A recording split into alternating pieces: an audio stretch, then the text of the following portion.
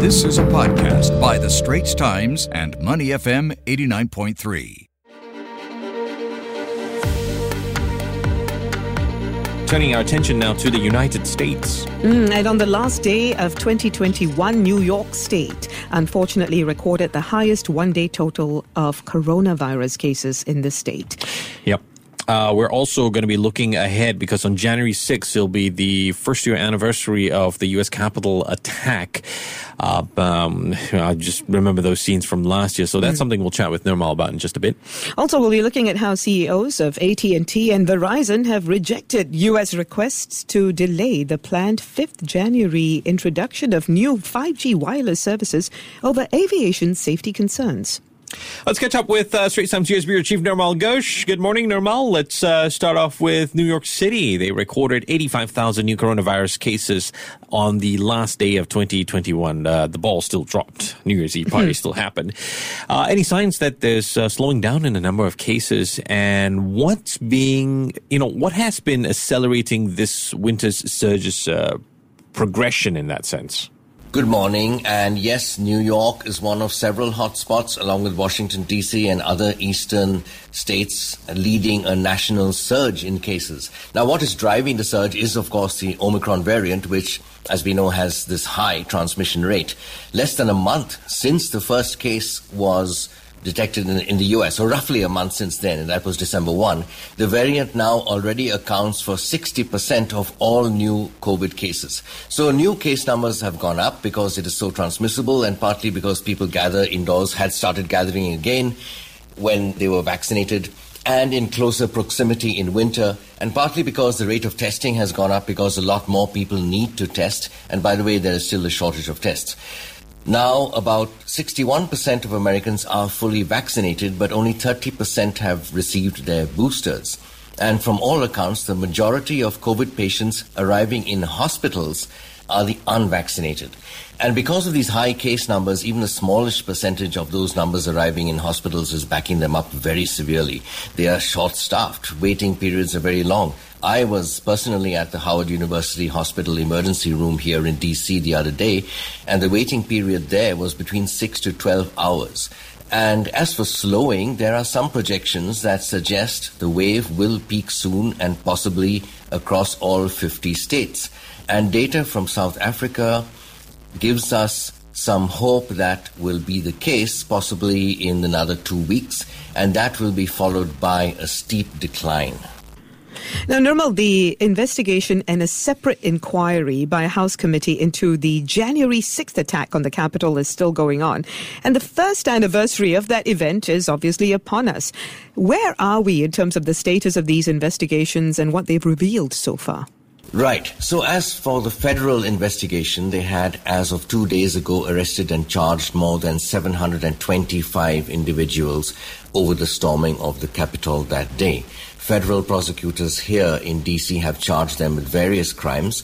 Of those arrested, 225 have been charged with assaulting or resisting arrest.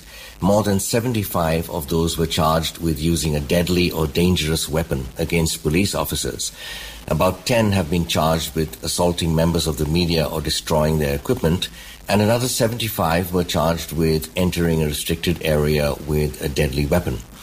And over 600 have been charged with the basic charge of entering a restricted federal building or its grounds. From the Congressional Committee's inquiry and other sources, including media reports, a picture is emerging of how the insurrection was organized. In some cases loosely, in some cases very tightly. Key aides or allies of the former president are resisting submitting documents, and there is an intense legal battle going on. We heard on Sunday from Benny Thompson, a Democratic Party congressman from Mississippi, that the committee is examining whether it can lawfully issue subpoenas to sitting members of Congress, and that would certainly be Republicans. And we heard on Sunday from the chair of the committee, that is Republican Congresswoman Liz Cheney, who is one of the few Republicans in Congress to not fall under the Donald Trump bus, so to speak. She has called Donald Trump unfit for future office. And she said there is first-hand testimony that former President Trump was in the dining room watching the Capitol being attacked on television. And here's the quote. we know that is clearly a supreme dereliction of duty. Now, the key thing to watch for is whether any of this makes Donald Trump criminally culpable. And the anniversary comes at a time when worries are growing that the nation's fault lines are so deep that there is more political violence or political ideological violence ahead. And in fact, anything that comes out of this inquiry will inevitably deepen those rifts. This podcast is available on our audio app. That's AWEDIO. Like us and rate us. And now, back to our podcast episode.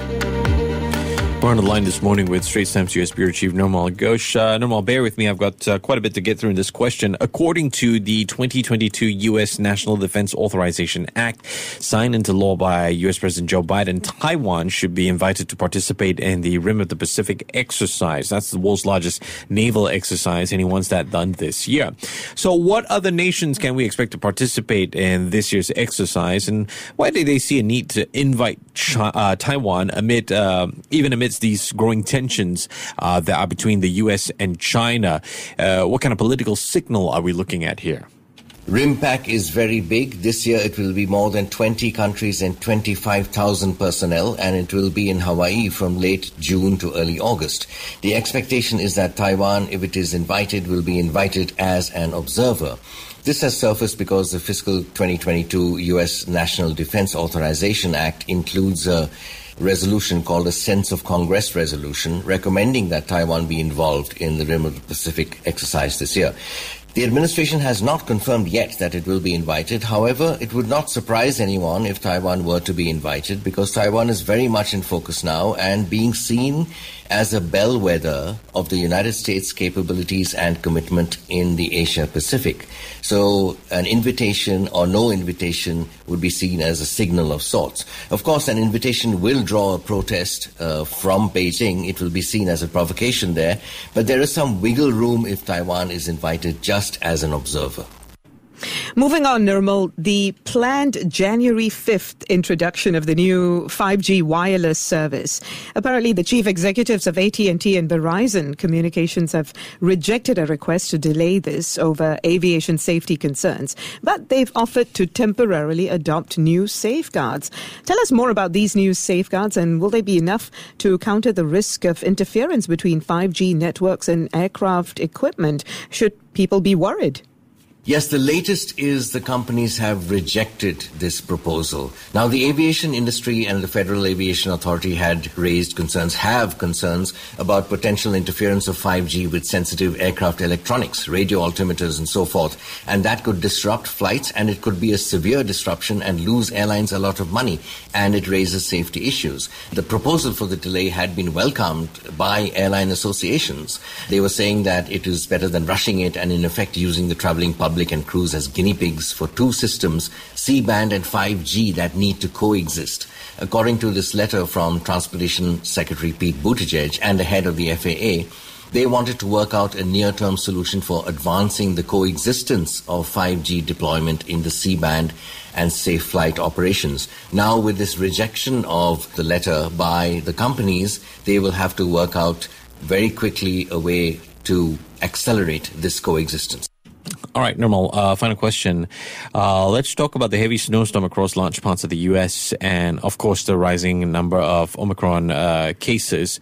You've got thousands of flights within the U.S. and internationally were delayed or cancelled over the New Year's Eve weekend. Could you give us an update on the current situation and what's being done to mitigate the effects of this chaos that we're seeing?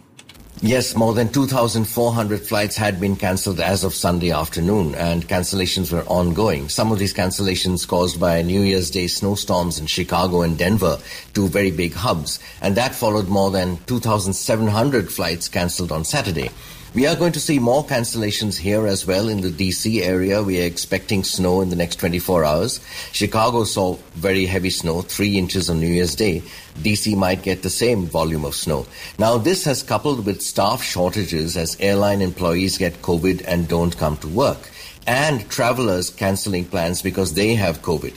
There is not much airlines can do to mitigate, especially in the case of the weather, of course. The most they can do in this situation is cope with it, to limit the damage by preemptively cancelling. Sometimes if a plane doesn't have enough passengers to be profitably run or they don't have the staff to do it. Officials at the Transportation Security Administration said that as of Sunday, roughly 1,778 of their employees had active COVID-19 infections and were staying home.